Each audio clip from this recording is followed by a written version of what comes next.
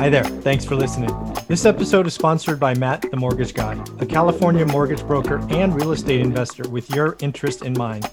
For good, honest advice and any of your residential financing needs, go ahead and shoot him a message at matt@themortgageguy.com or feel free to text him directly at 916-529-7600. Remember, when you're ready to apply, call Matt, the Mortgage Guy.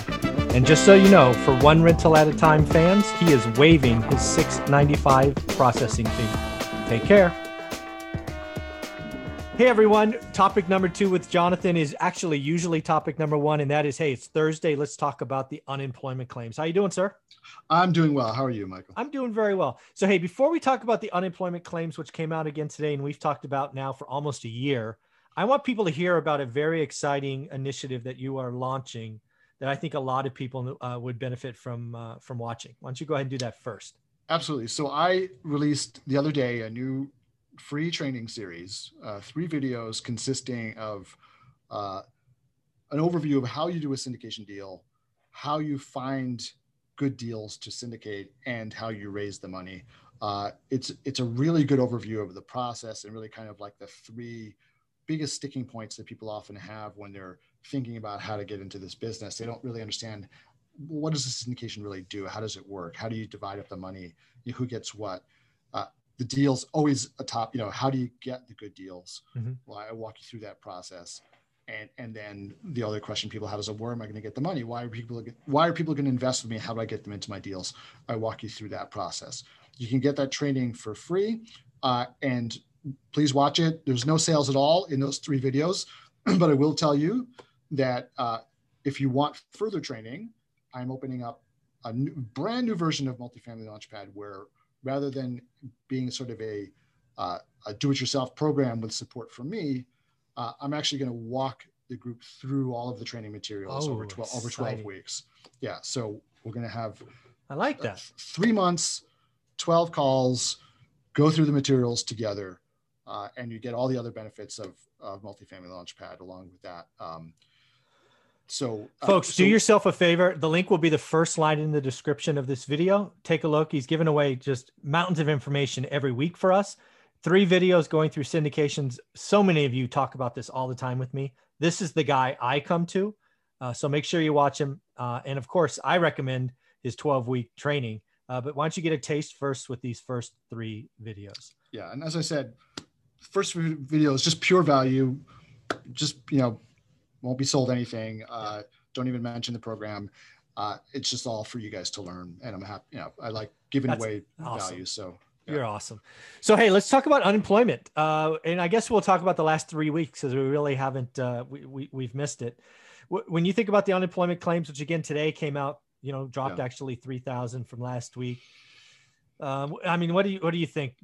It's just kind of the same as what we've been saying for a long time. The low-hanging fruit has been plucked. Yeah. And now we're into that, just that stubborn, 750 to 800,000 new claims each week. And it really is, I mean, honestly, I'm a little surprised it's not higher given the surge of COVID cases that we've had. I would agree with that. Yeah. I thought that today would be the bump up. I agree with you. Yeah. But I mean, I do think that, I think that as we've learned how this virus works, there have been some effort to try to not shut everything down if it's not absolutely necessary to shut it down. Try to keep as much going as we possibly can, take appropriate precautions. So I think there's that. I think that may be responsible for the claims not being even higher than they would have been. And also, but maybe, we don't know. We were over the holidays that, people just may not have gotten off their butts to file. Who knows? But the point though is that we're still stuck in that. It's still horrific, right? I mean, 787. Yeah. The old record was 666 or something. We've gotten immune to this, right? We're now we're now talking about 787,000 weekly claims not being so bad, right? I mean, which is nuts.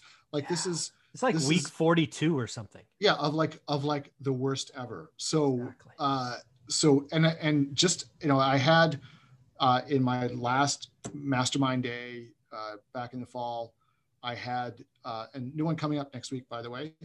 But if you want to, be part of that, you'll find out how to do it.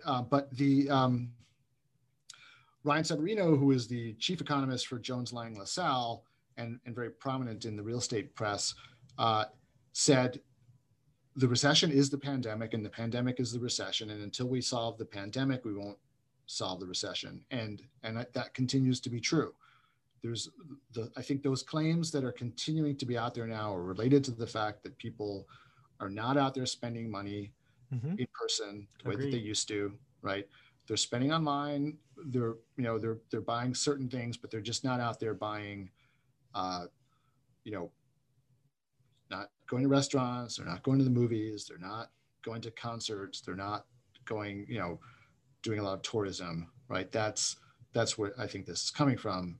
And it just continues to be a big problem. And I think it's going to stay that way for a while, unfortunately, until we get the vaccines rolled out and people feel confident about going out again. Yeah. So I agree with all of that. And again, it is sad that we're numb. We're numb. We're calloused to 787 new claims. Yeah. That's 100,000 people a day, including weekends. I mean, damn, it's 110,000. That's just not okay. And I wish I could see more stats about,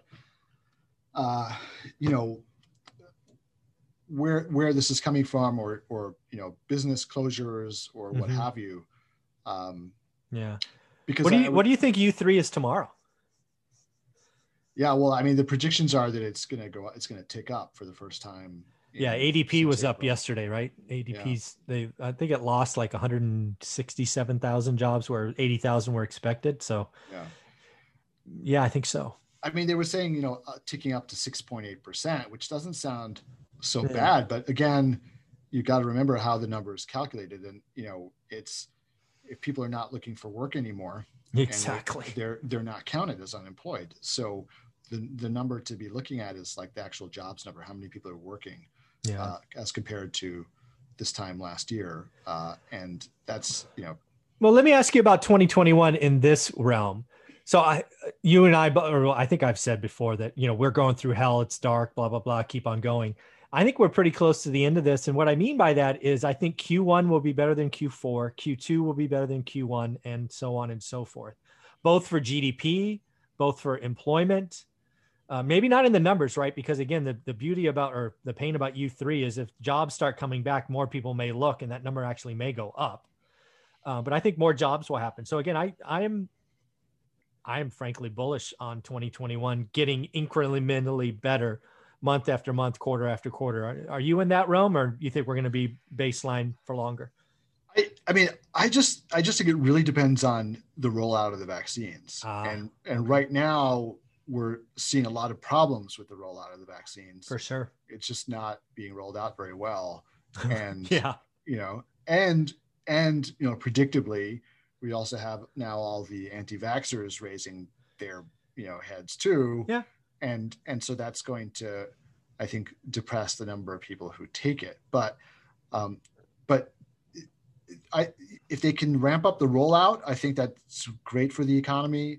If people start feeling more confident to go out and do stuff again, that's obviously good. I do think that it's going to be a while though before people really are traveling the way that they used to. For sure. Before people are going to be willing to get on planes, and foreign tourism is going to take a while to recover, because I think, unfortunately, what's a while in your a year, 2 years? I would say the clock doesn't start ticking until we have the declaration that we've beaten COVID, right? Okay. That we're like when we said like the economy is now open. Right. We're going to go back to doing what they're doing. I think that's when the clock starts ticking. And I'd say to get back to where it was, because we were doing great with the tourism, right? I mean, 19. Yeah, absolutely. Oh man. I mean, tourism was just fantastic in the US, and like New York was setting records every year for tourism. And so, every other tourist location. Well, that's how you have 3.5% unemployment, because everything's cranking. Yeah, exactly. So I think to get back to that same level is going to be a couple of years at least. Okay. So I think that's fair. Yeah. And when people, and I've seen some economists out there saying, oh, they, don't expect us to get back to the old level of employment, until 2021. I think that's way optimistic that we're going to. Oh, maybe next year. That's lunacy, actually. Yeah. I mean, 3.5% is a record for my adult life. Yeah, no, but even to get to what used to be full employment at 5%. Yeah. I think, maybe we'll get there by the end of the year, but I think just statistically, U3 won't let us get there because of all the reasons why U3 is bad today. All that stuff reverses, right? 1 million women come back to the workforce, which today they're out because they're watching their kids, right? Yeah. When they come back and look, that, as that just messes with U3. So yeah, it'll be interesting. Yeah. And the schools are another big thing too, right? Because, what we see kind of around the world is, the United States, I think, is one of the few places that's taken such a drastic kind of hatchet to education, where like in Japan, they shut down large gatherings, they've shut down a lot of stuff, but all the kids are in school. Yeah. Right. In Europe, I think. Same with Taiwan. Yeah. That's where my wife's family's from. Yeah. I think most places in Europe still are kind of like basically kids are in school, but they've what I've heard about Europe is I don't know what you call it, elementary or primary schools happening, but colleges are not. That's what I've heard. Yeah. And which makes sense because the college students are out there like getting drunk and doing stupid stuff and kissing strangers, and how college is, right? Yeah, so I remember. Yeah. Fondly. Yeah. Right. Yeah. But and the other kids not kids not doing that. So but get the kids back to school. That'll free up the moms to get back to work. And and that's just going back, just to tie this topic with the first topic. That's why I think the first 6 months, that next stimulus will be big, because we'll throw money at the vaccine. Cause again, it's being rolled out slowly and badly today. So what's the cure? Probably money. And then schools, you want to test kids once a week, or whatever it is. That's why I think the stimulus is I'm just throwing a number out there, 1.6, just cause it jumped in my head, but yeah, we'll see. I think that, and again, I think the stimulus will accelerate consumers feeling better, more confident. But again, I think there will be a hangover, and it could be quite large, but that's a problem for 2022, perhaps. Well, stimulus, again, I think, we've talked about this before. I think if there is stimulus, it's really replacing lost income rather than like, say, the way that a tax cut works, which is everyone's already working and making money, and now you're just giving them more money. Right. That has a definite inflationary effect. Whereas this kind of stimulus money is like, hey, you just didn't get paid, or you're getting paid half of what you used to because you're on unemployment. So I'm going to give you more money so that money is just not, So, but I think that, so I don't know if it's going to gain more confidence. I think the confidence is going to come from being able to go do the stuff that people used to like to do.